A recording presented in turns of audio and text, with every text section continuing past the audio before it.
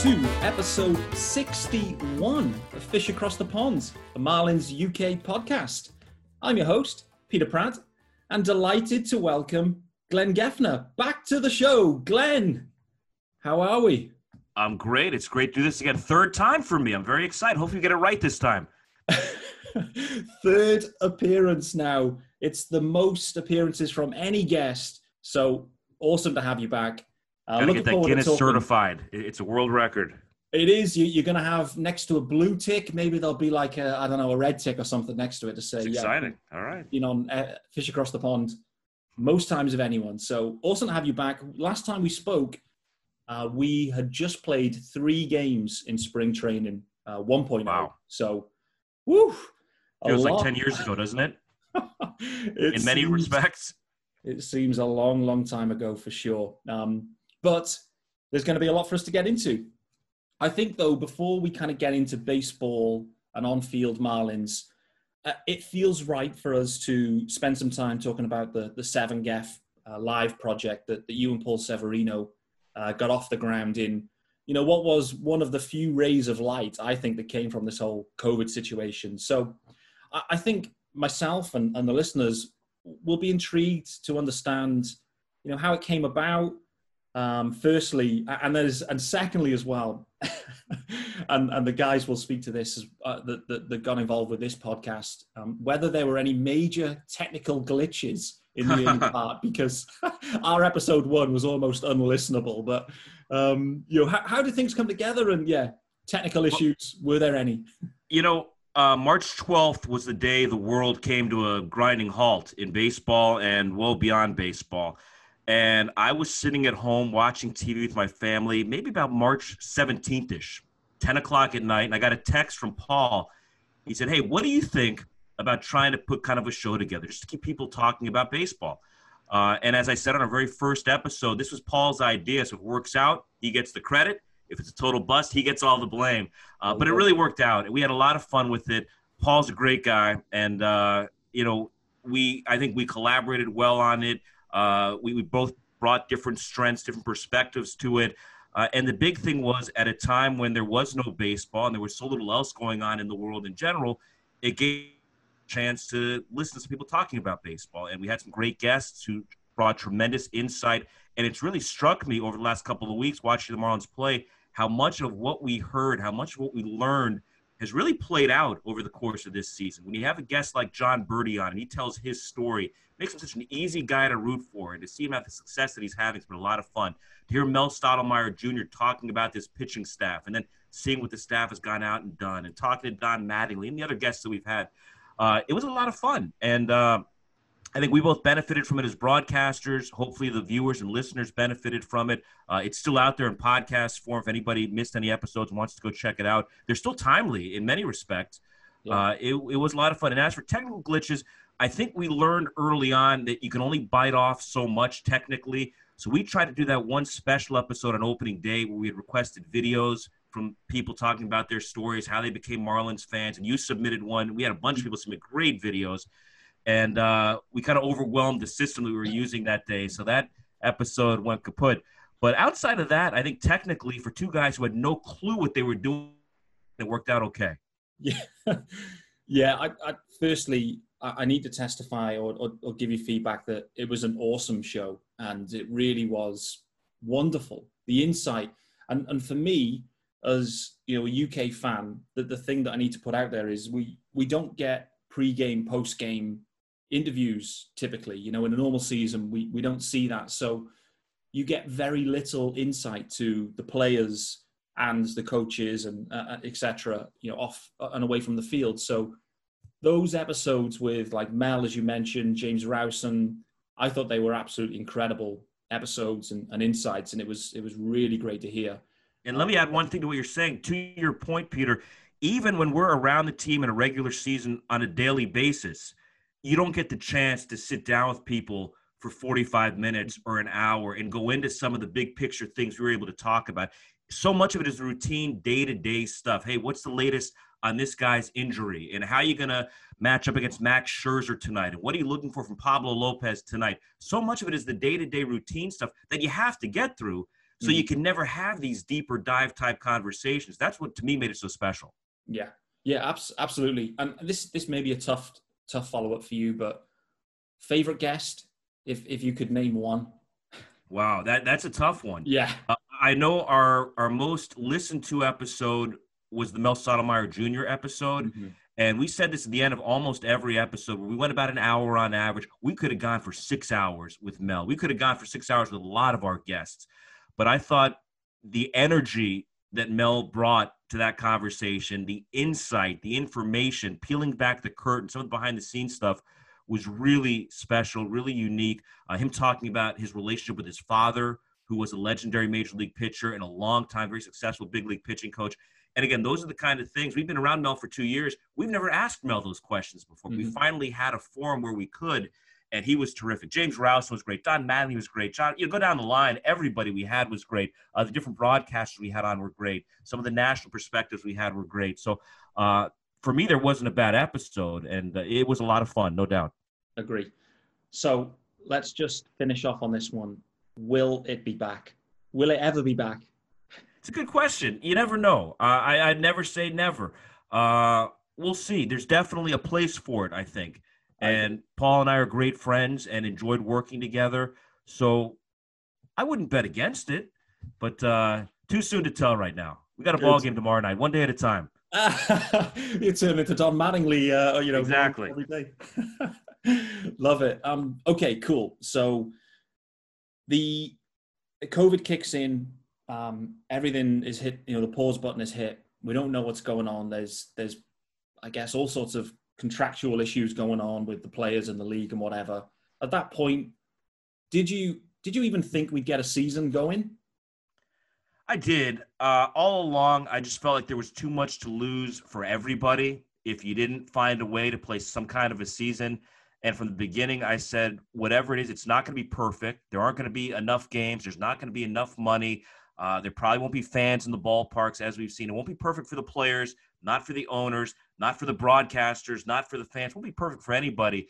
But I just thought there was too much at stake for everyone to not find a way to get it done. Now, the question was always, could you get it done safely from a medical standpoint? And obviously, there have been some bumps in the road along the way. But here we are now with about 3.5 weeks to go.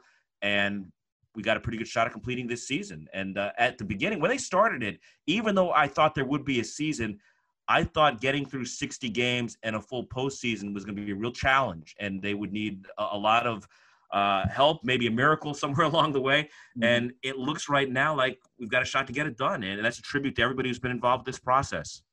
Yeah, it's definitely trending that way. And I think the one major thing that's impressed me is that the league and everyone, they've not been scared to flex it now. Like they're comfortable being fluid with the situation and just making changes like mid-season to make sure it just A, the players are protected, and B, we don't have a major outbreak or whatever. We minimize the risk as best we can for another kind of outbreak that obviously the Marlins saw directly. But that's been the one thing for me is they've been comfortable flexing it and we've changed the protocols throughout, which was the right thing. We need to try and get it to the postseason and let the fun and games begin. So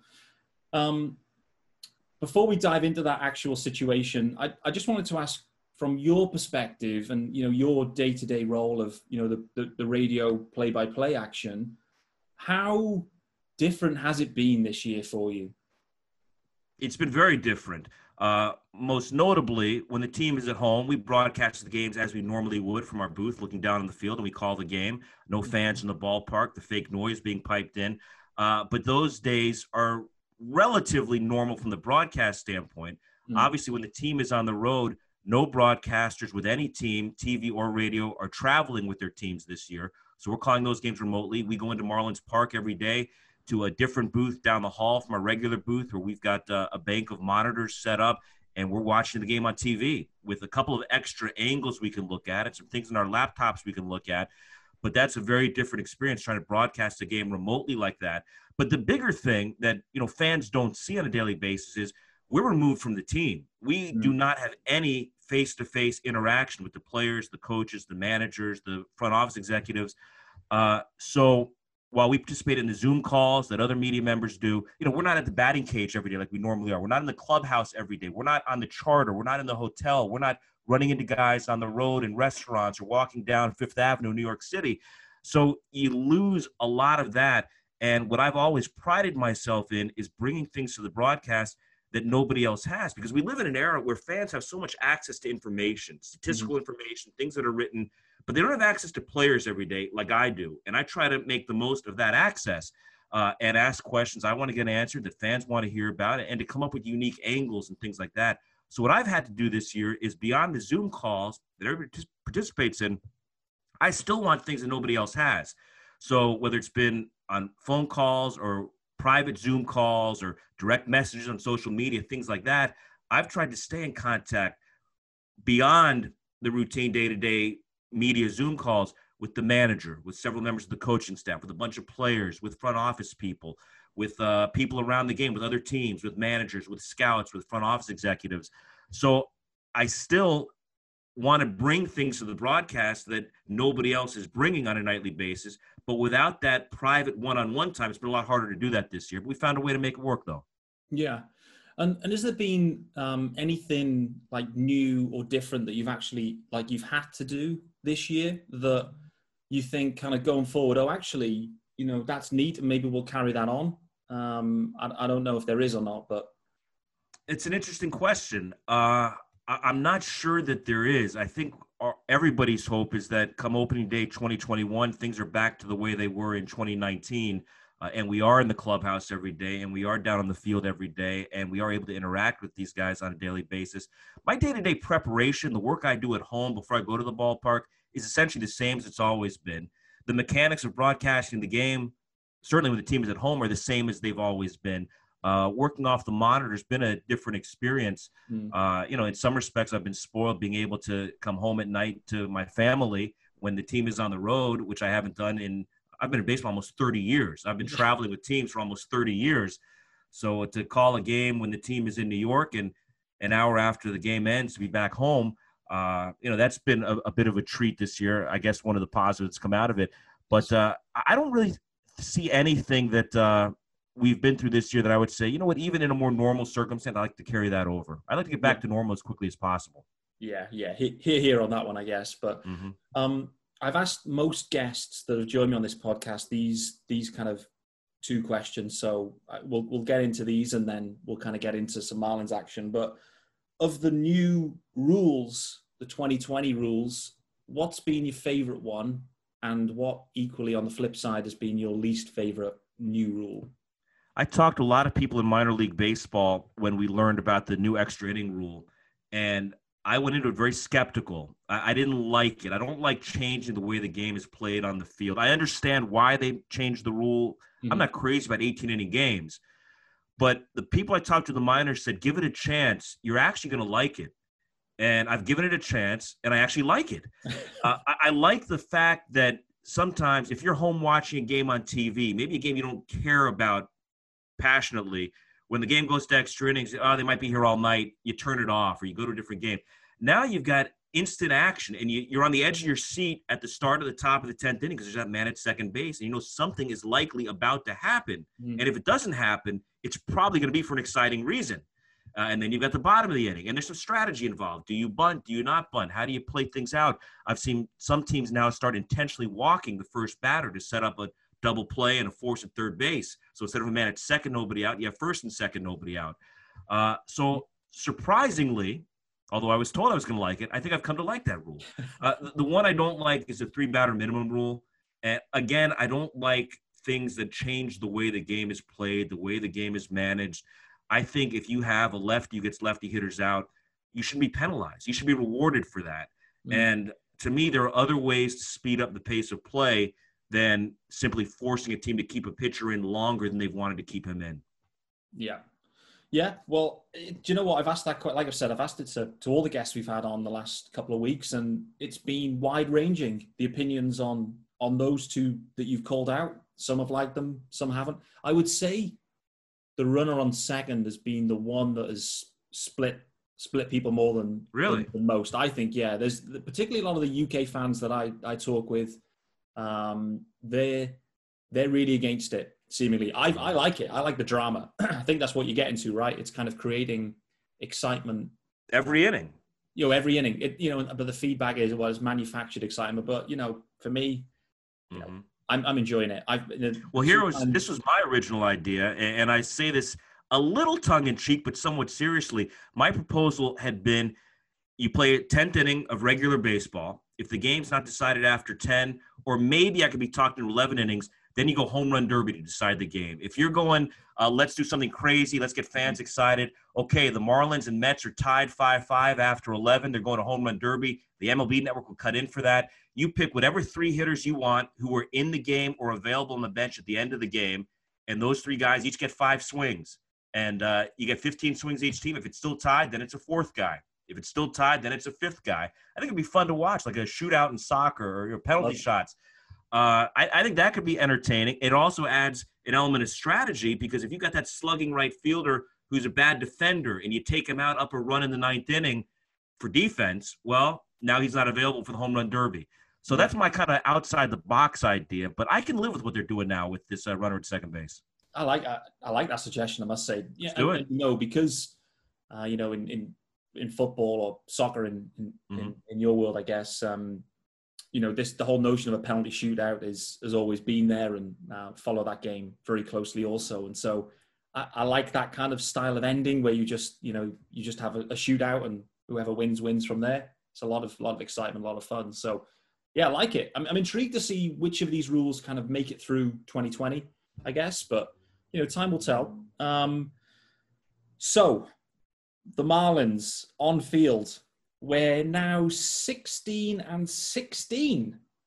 So 500 ball, good for 3rd place in the NL East.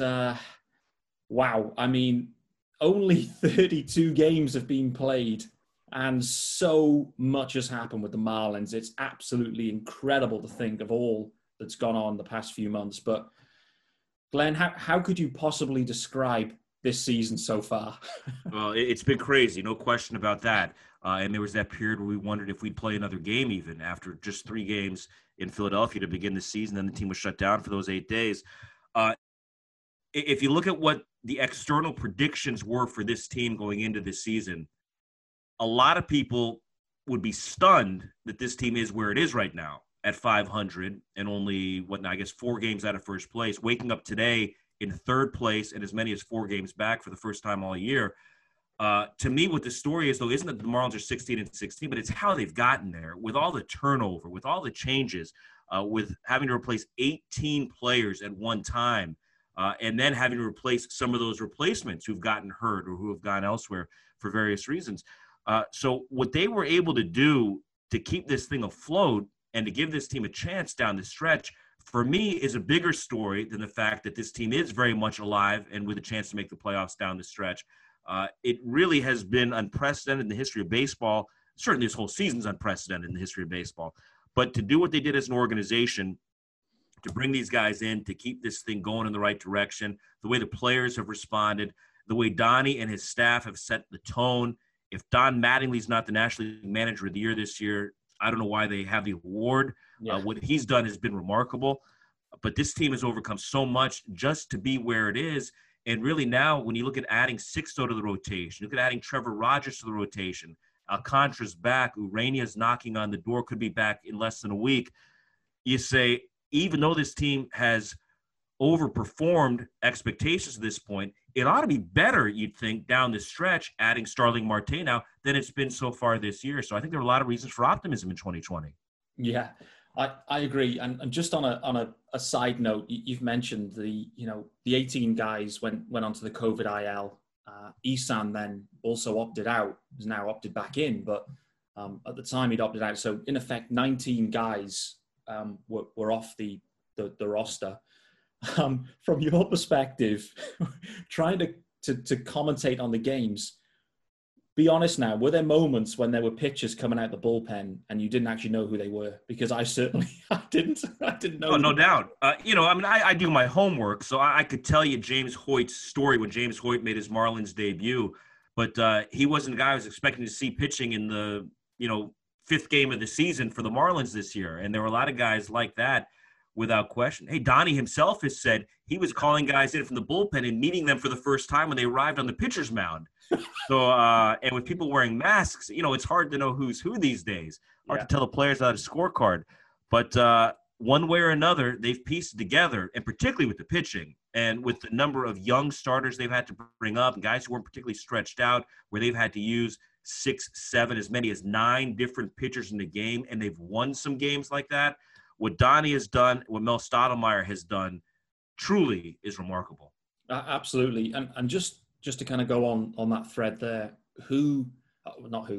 just Mike Hill, the job he's had to do. I mean, Donnie as a manager, I mean, he's done an incredible job. But for me, Mike Hill, to keep it, the patchwork stuff going, to keep this team competitive, for me, has been sensational. I don't think there's a better word to describe it, in my opinion.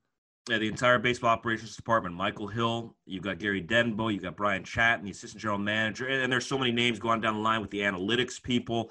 To adjust on the fly the way they did is insane. And, a lot of baseball people say in a typical season, you spend the first 2 months trying to figure out what you have. Then you spend the 2 months leading up to the deadline trying to improve what you have. Then those final 2 months are, well, let's see what we have. Let's go, and let's try to win this thing. These guys had 3 games to start the year with what they knew they had. And then not just losing, as you mentioned, 19 players, 18 plus Isan, but losing your top 3 starting pitchers going into the season, losing 8 of your opening day 12 bullpen members, losing your starting catcher, losing your baseman, your starting shortstop, your opening day right fielder, your opening day DH. You go on down the line.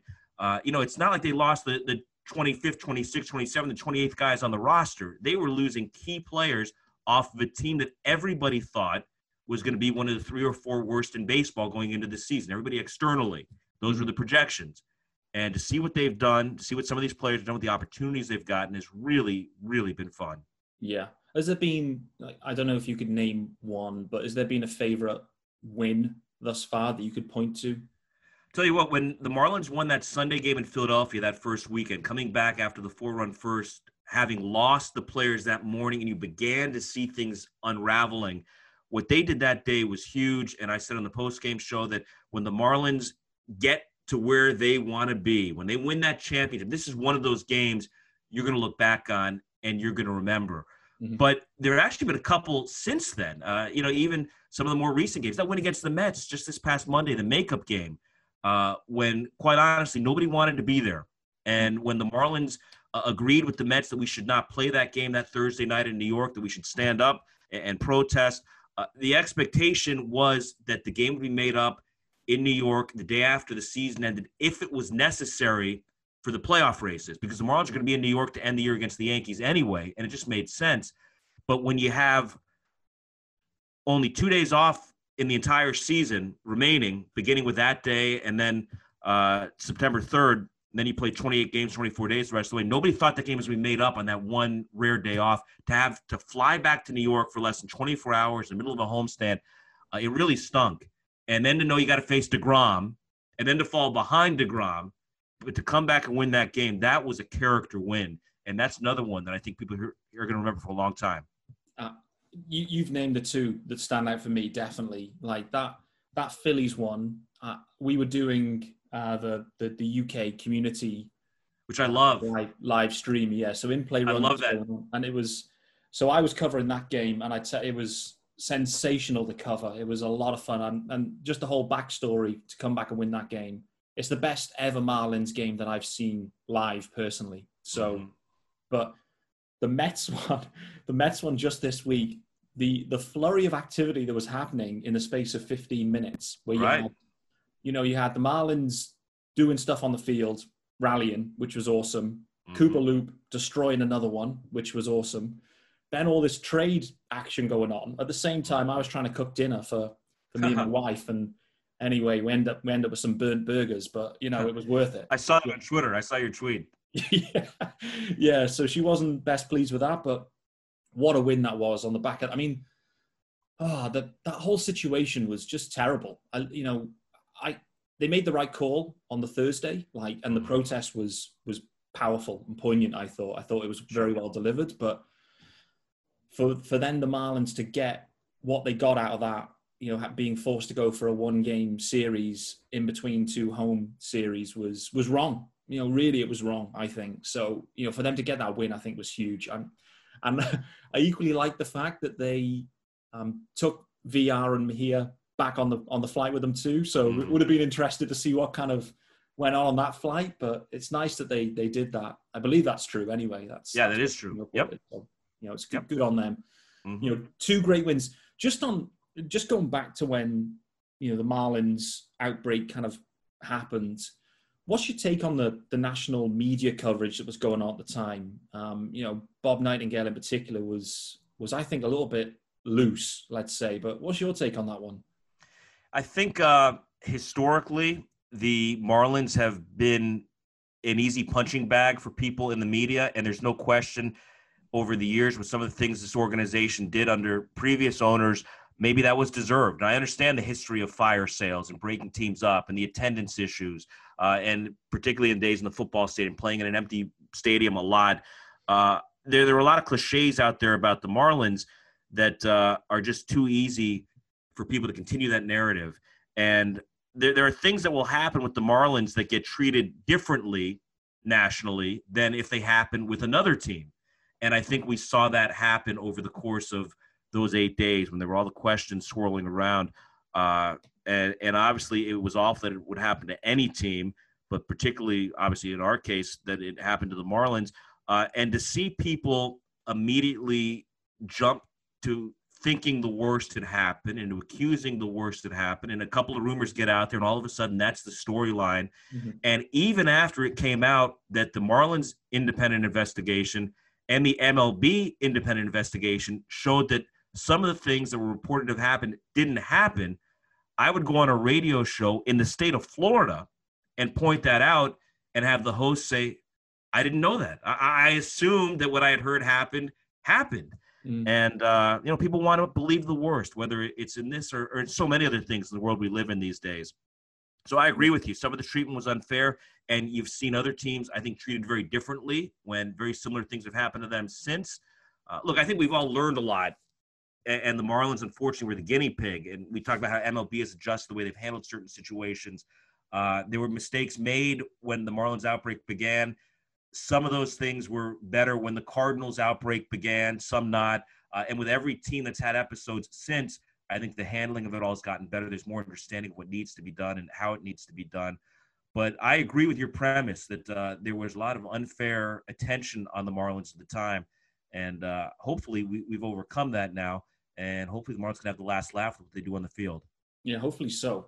And just on, I guess, the COVID situation led to us seeing loads of the young guys. I mean, we obviously had to pick up, you know, free agents and make some trades and all sorts to, particularly for bullpen. But one of the positives I'd take away from it is we've actually had some eyeballs on some of these younger guys that perhaps wouldn't have been up at the big leagues this year. So, you know, what I'm thinking is, you know, Trevor Rogers, for example, I'm not convinced he would have been up this year, right, if it was a normal year, let's say, barring injuries, obviously, etc. So, what's been, you know, Sixto aside, because Sixto's been electric, we'll get to him in a sec. But of the other guys we've seen, there's been loads of them. What's been the kind of takeaway you've had from those, and who's kind of stood out for you, you know, early doors? Well, Trevor Rogers is a guy, you mentioned his name. He has stood out. This is a pitcher who we knew they had very high hopes for, but hadn't really seen a whole lot of in spring training.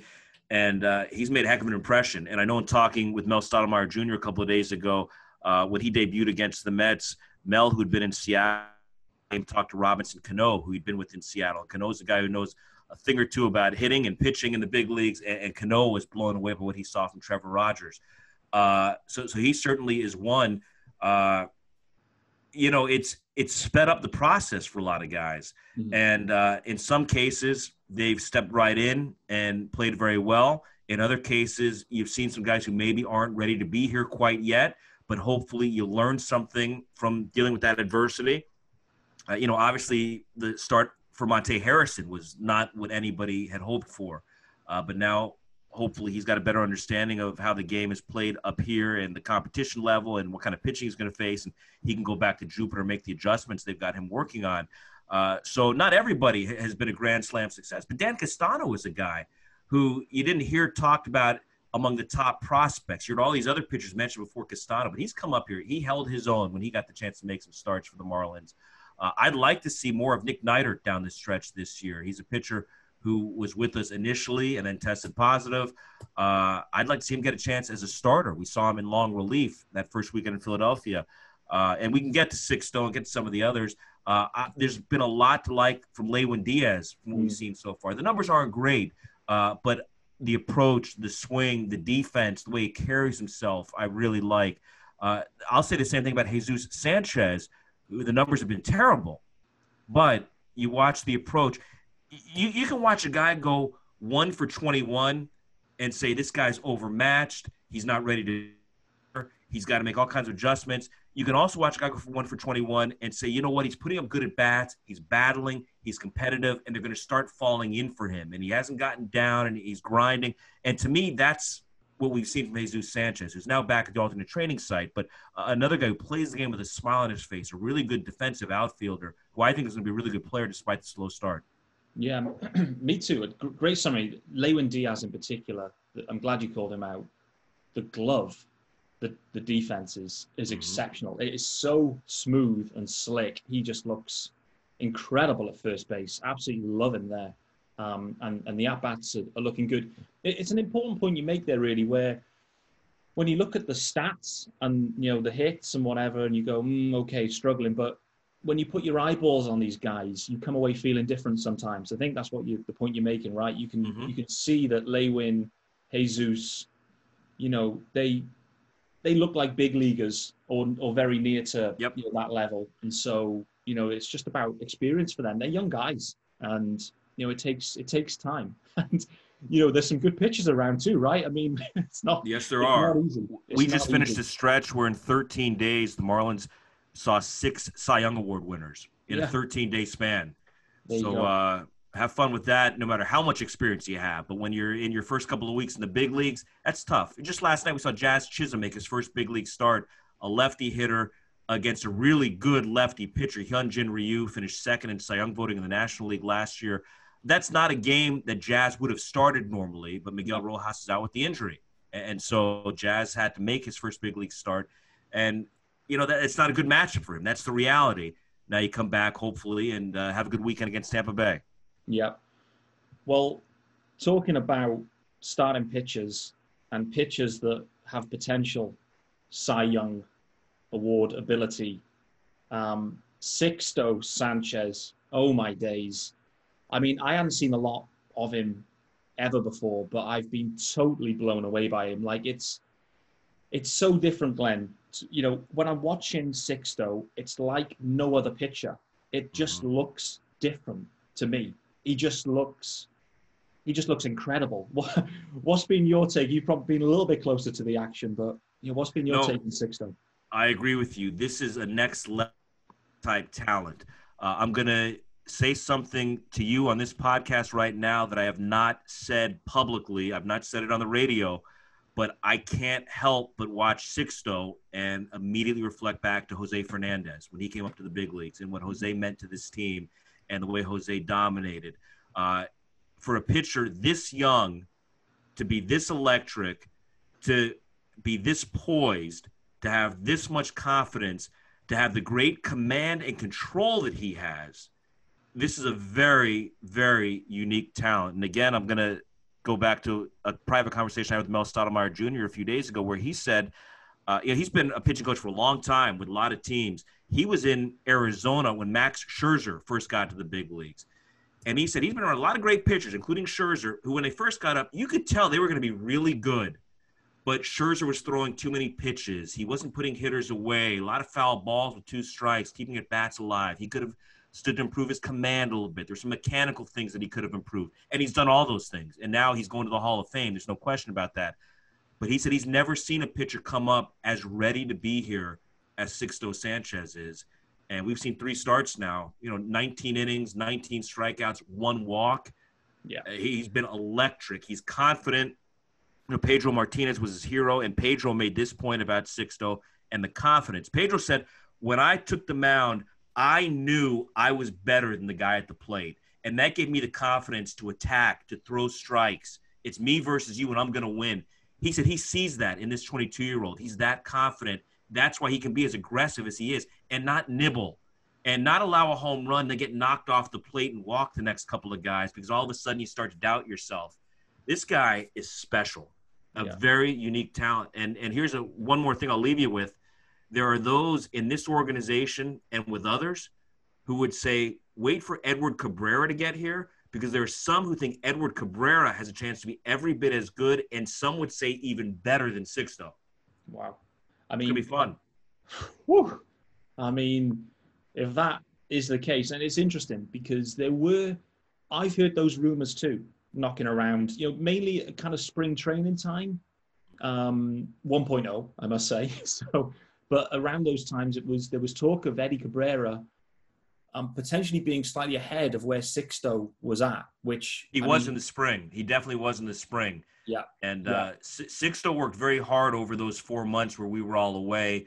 And Cabrera came back to summer camp with a little bit of a shoulder issue, and that's why he's behind right now. And we may see him down the stretch this year, maybe out of the bullpen. But look forward to seeing him in the spring next year for sure. I got, and I think it was yesterday on the Zoom call, Yimi Garcia was on. I think that was yesterday. And yes, it was. I seem to recall Yimi talking about Eddie Cabrera specifically and calling him out, just saying, wait till you see this guy. So, And then you got Max Meyer, who the Marlins just took in the first round this year, the draft. And he's coming with that wipeout slider and the 100-mile-per-hour plus fastball. And you go on down the line, these pitching prospects. And now you've already got Sixto here. You've already got Trevor Rogers here. And all of a sudden you think about Braxton Garrett or Jordan Holloway or Nick Neidert, and just keep going on down the line. They're not all going to hit. They're not all going to be superstars. But if 3 or 4 of those guys hit, you've got something insanely special. No, absolutely. Even now, I look at, and I'm kind of slightly jumping ahead now, and I'll maybe come back in a sec, but let's say the Marlins make the postseason this year, and in all likelihood, it'll be, the wild card 3-game series. I'm not quite sure whether it's going to be a bubble. There's obviously rumors knocking around if they may change it, but let's say it isn't. They go forward with what was planned. 3-game series, the Marlins probably on the road somewhere, if they get in, the way the seedings will work. The Marlins and their rotation, if everyone's still healthy and they line up, you've got, in some sort of order, let's say Sandy, Pablo, and Sixto. Right. No matter who they get, they're going to have a chance. They're going to have a chance to go through. I listed all those pitchers a minute ago, and I didn't mention Sandy Alcantara or Pablo Lopez, who have been around for a couple of years now. So this has the makings of a very special rotation. It's already, top 7 or 8 in baseball in terms of ERA through everything they've been through this year. And that's with Urania not having thrown a single pitch. That's with Alcantara now having made 2 starts, and neither one, or the last one wasn't very good. The first one was great in Philadelphia opening day. And Caleb Smith made 1 bad start before he got traded. So your top 3 guys have made a grand total of 3 starts this season, and still the rotation is number 1 in the National League East. I think as of yesterday, number 4 in the National League and number 8 in all of Major League Baseball. And those numbers would have improved with what Sixto did last night. So they've got the makings of something very, very special. What did you, just on a slightly different topic, what did you make of the trade deadline activity that went down on the final day? Well, historically, Michael Hill has not liked trading pitching away. So the fact that he was comfortable enough to trade Caleb Smith and Humberto Mejia tells you about the depth of pitching in this organization. It's the same thing you go back to last year when he traded to bring Jazz Chisholm in here, gave up on Zach Gallen. Didn't give up on Zach Gallen, but gave up Zach Gallen, who we knew had begun to establish himself as a pretty good big league pitcher. He's pitched very well for the D-backs. But Michael said, that's an area of tremendous depth for us. We can afford to give value up to bring value back. And that's what they did here. Marte fills a need here. The outfield has been not very productive to this point this season. Marlins have struggled against lefty pitching. So this is a very established right-handed hitter, 5-tool guy, does everything well, great outfielder, has won a couple of Gold Gloves. hits for average, hits for power, steals bases, a high energy guy, a really good clubhouse guy. So I like that trade. Trading from an area of tremendous depth to bring in something you really needed. And the thought of the player to be named in that trade with the Blue Jays, where VR really was kind of an extra piece for this team, and probably not a guy who would have been back after this season. Now, if you bring a power hitting outfield prospect in Griffin Conine, who has reportedly been the player to be named, and the son of Mr. Marlin, Jeff Conine, that's a nice pickup as well. Yeah, the name just, straight away, it's going to draw some eyeballs, and everyone will follow that story. Not sure how it'll end, but it's going to be a fun one to watch. What did you make of just on Jonathan VR? He obviously, the way things played out, traded to the Blue Jays and straight back to Marlins Park for 2 games. What did you make of his 2-game a series for the Blue Jays the last couple of nights? Well, we saw a lot of that with VR when he was here. There were times he could be a little overly aggressive on the bases. There were times he made decisions bunting with the bases loaded and 2 outs, or trying to bunt with 2 strikes in certain situations where you weren't entirely sure what he was thinking at a given moment. There were a couple of times he got lazy on throws, and he threw some balls away at second base when he was here. So I think what we saw, particularly last night, that final game against the Blue Jays, was what we had seen, but it was all kind of thrown together in one game, a lot of it. He's got a lot of tools. He's got a lot of talent. But, you look at certain guys, and when you see them put numbers up, you see them be generally productive players, but you see that they seem to be on a different team every year. It makes you wonder a little bit. And why is it that the teams they put these numbers up for let them go? And, we saw that side of VR a little bit while he was here. Certainly was magnified last night. But with Isan Diaz coming back, with Jazz Chisholm here now, with Eddie Alvarez in the mix, Marlins have other options at second base. And, I think they're fine to move on there. Yeah. We're going to get to, I guess, some predictions or how we think things are going to play out. But before we do, I need to ask you, Starling Marte, first game as a Marlin, destroys a 2-run homer to win it 2 days ago. I've heard your call. It's been knocking around on Twitter, so I've heard the Marlins radio call from yourself, which was excellent. One thing I need to ask you about, we can't see it because the cameras aren't on.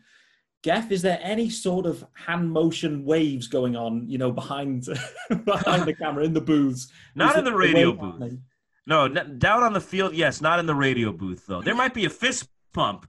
Definitely a fist pump every now and then in a big spot, but I don't do the wave, at least not yet. Good. Well, we'll keep our eyes peeled on that one. But what an impact from Marte. I mean, there you go. You get him in and deliver straight away game 1 in a big spot. I mean, you can't really ask for too much more. He's under control now, I think, for another year, if I'm correct. So, you've now got. And we had Michael Hill on the air a couple of nights ago, and he made it clear. He made it clear the day of the trade also that he's owed $12.5 million next year, but you don't give up what the Marlins gave up to get him, thinking he's only going to play for you for a month. So there's every expectation Marlins pick up that option. They commit to $12.5 million to him next year. Yeah. Yeah. Well, talented guy. I'm intrigued to see how that one plays out. So conscious we're running tight on time. So 28 games remain. We're now in a 28 game sprint. We're still at 500. We're still in the playoff picture. As if it ended now, we'd be one of the bottom seeds, but we'd be in. In your opinion, Geff, do the Marlins make it this year to the postseason? I think a 500 record gets you in this year with 8 teams qualifying. Mm-hmm. I think this next week is going to tell a lot of the story. 6 games in a row against first-place teams on the road. 3 against the Rays, who just swept Miami in a 3-game series at Marlins Park last weekend. Then 3 in Atlanta, and we know how tough the Braves have been on the Marlins, especially in Atlanta. Mm-hmm. So I think they need to stay afloat over this next week. If they survive these next 6 games, I think they're going to find their way into the postseason. If they go 1-5, I think it becomes really tough. So if they can go 3-3, boy, if they go 4-2, they're in really good shape. If they go 3-3 and just come out of this pretty much where they are, you could live with that. But this next week's, I think, going to tell the story. Yeah, it's a great point. Great point you've made there. Because the schedule after these kind of, it's a little bit of a soft bit, let's say, where you've got the Nats and the, the Nats. A lot of games against the Phillies and Nats coming up. 7 games in 5 days against the Phillies, and I think 5 against the Nationals, with double headers mixed in there against both teams, multiple double headers. The Phillies are playing a lot better right now. The Phillies have hit their stride, and they're certainly a team to keep an eye on. For me, after a slow start, they're peaking. The Nats seem to be sinking like a rock right now. Yeah. The Mets are scuffling, but the Marlins are done with the Mets. So this next week's going to be big. Yeah, I mean, the Rays will probably come with 3 straight lefties. That's the kryptonite this year for the Marlins. These left-handed soft toss pitchers, seemingly, like we just can't get the offense going. It's kind of strange, really, the way that we just can't make it click at all. It's one of those things that's so hard to explain. And you've heard Donnie asked about it a lot. He's been asked about the team's struggles at home a lot, and you just can't explain certain things. There was a soft-tossing lefty, Jamie Moyer, who was before your time, but he stuck around well into his 40s. I think he was 46, 47 by the time he retired. But as a Philly, late in his career, he gave the Marlins absolute fits, and they would face him 5 or 6 times a year. They just couldn't beat Jamie Moyer. That was a very different lineup back then, talking 2008, 2009, 2010. But it's similar to what we're seeing this year with the guys like Ryan Yarbrough, who we just faced last week for Tampa Bay, who just, for whatever reason, is really able to keep this Marlins lineup off balance and have a lot of success against them. Yeah. The way things play out in baseball, like, we'll have a breakout. I hope we do anyway. We need one. Particularly, we need to give Nick at least one of the games off the Rays in the next, over the weekend. So 2 final bits from me. The Marlins, just in terms of Marlins Park, I can't get a sense of this, so I just need to ask you this. Like, from the broadcast, I can't get a sense. How loud is the pumped-in noise, and does it kind of fluctuate up and down depending on kind of what's happening in the game? To me, watching it sounds quiet, but I just was intrigued to get your take on it. To me, it sounds pretty normal, just in the routine moments. There's that little hum in the crowd when nothing's going on. When something big happens and it gets louder, it's not as loud as it would normally be with fans in there. Marlins Park gets very loud, particularly with the roof closed and holding the sound in. When there are fans in there, even without 37,000 in there, with 17,000, it can get very loud. It can be a really good environment. So you don't get that volume level. You don't get that energy level. But I think the routine stuff feels pretty normal. Okay, that's interesting. It just because when you listen to other broadcasts and whatever, it sounds louder, the Marlins Park, but you're there, you can hear it. So that's interesting. Final one before I let you go. We're talking about the postseason. 16 teams will make the postseason this year of 30. Like or dislike that one? You know what? For 1 year, I like it. Long term, I don't like it. This is a weird year. I understand why they did it, and I'm totally fine with it. And if it helps the Marlins out, great. It helps the Marlins out. Big picture, though, I like the fact that more than in any other sport, you really need to earn your way into October in baseball. You need to earn your way into the postseason.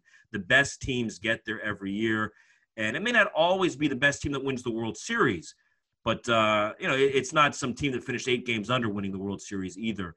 You got to play really good baseball in October to win it, no matter what your regular season record was. So I can handle it for this year, and if it means Marlins getting in, I'm all for it.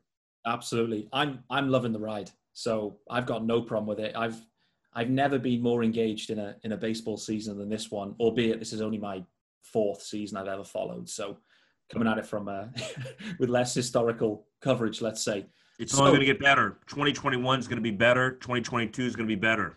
Absolutely. This Marlins team is really trending. So I'm excited for it. Geoff, awesome to have you along again. 3rd appearance for you in the books. Make sure you come back for a 4th. Count on it. Well, let's get you on, after the regular season, and hopefully just before the postseason, kicks off for the Marlins would be, for me, what I'm targeting. So it's on my calendar already, Peter. You got it. Happy to do it. I hope you enjoyed it. It's always great talking to you, Geoff. A lot of fun.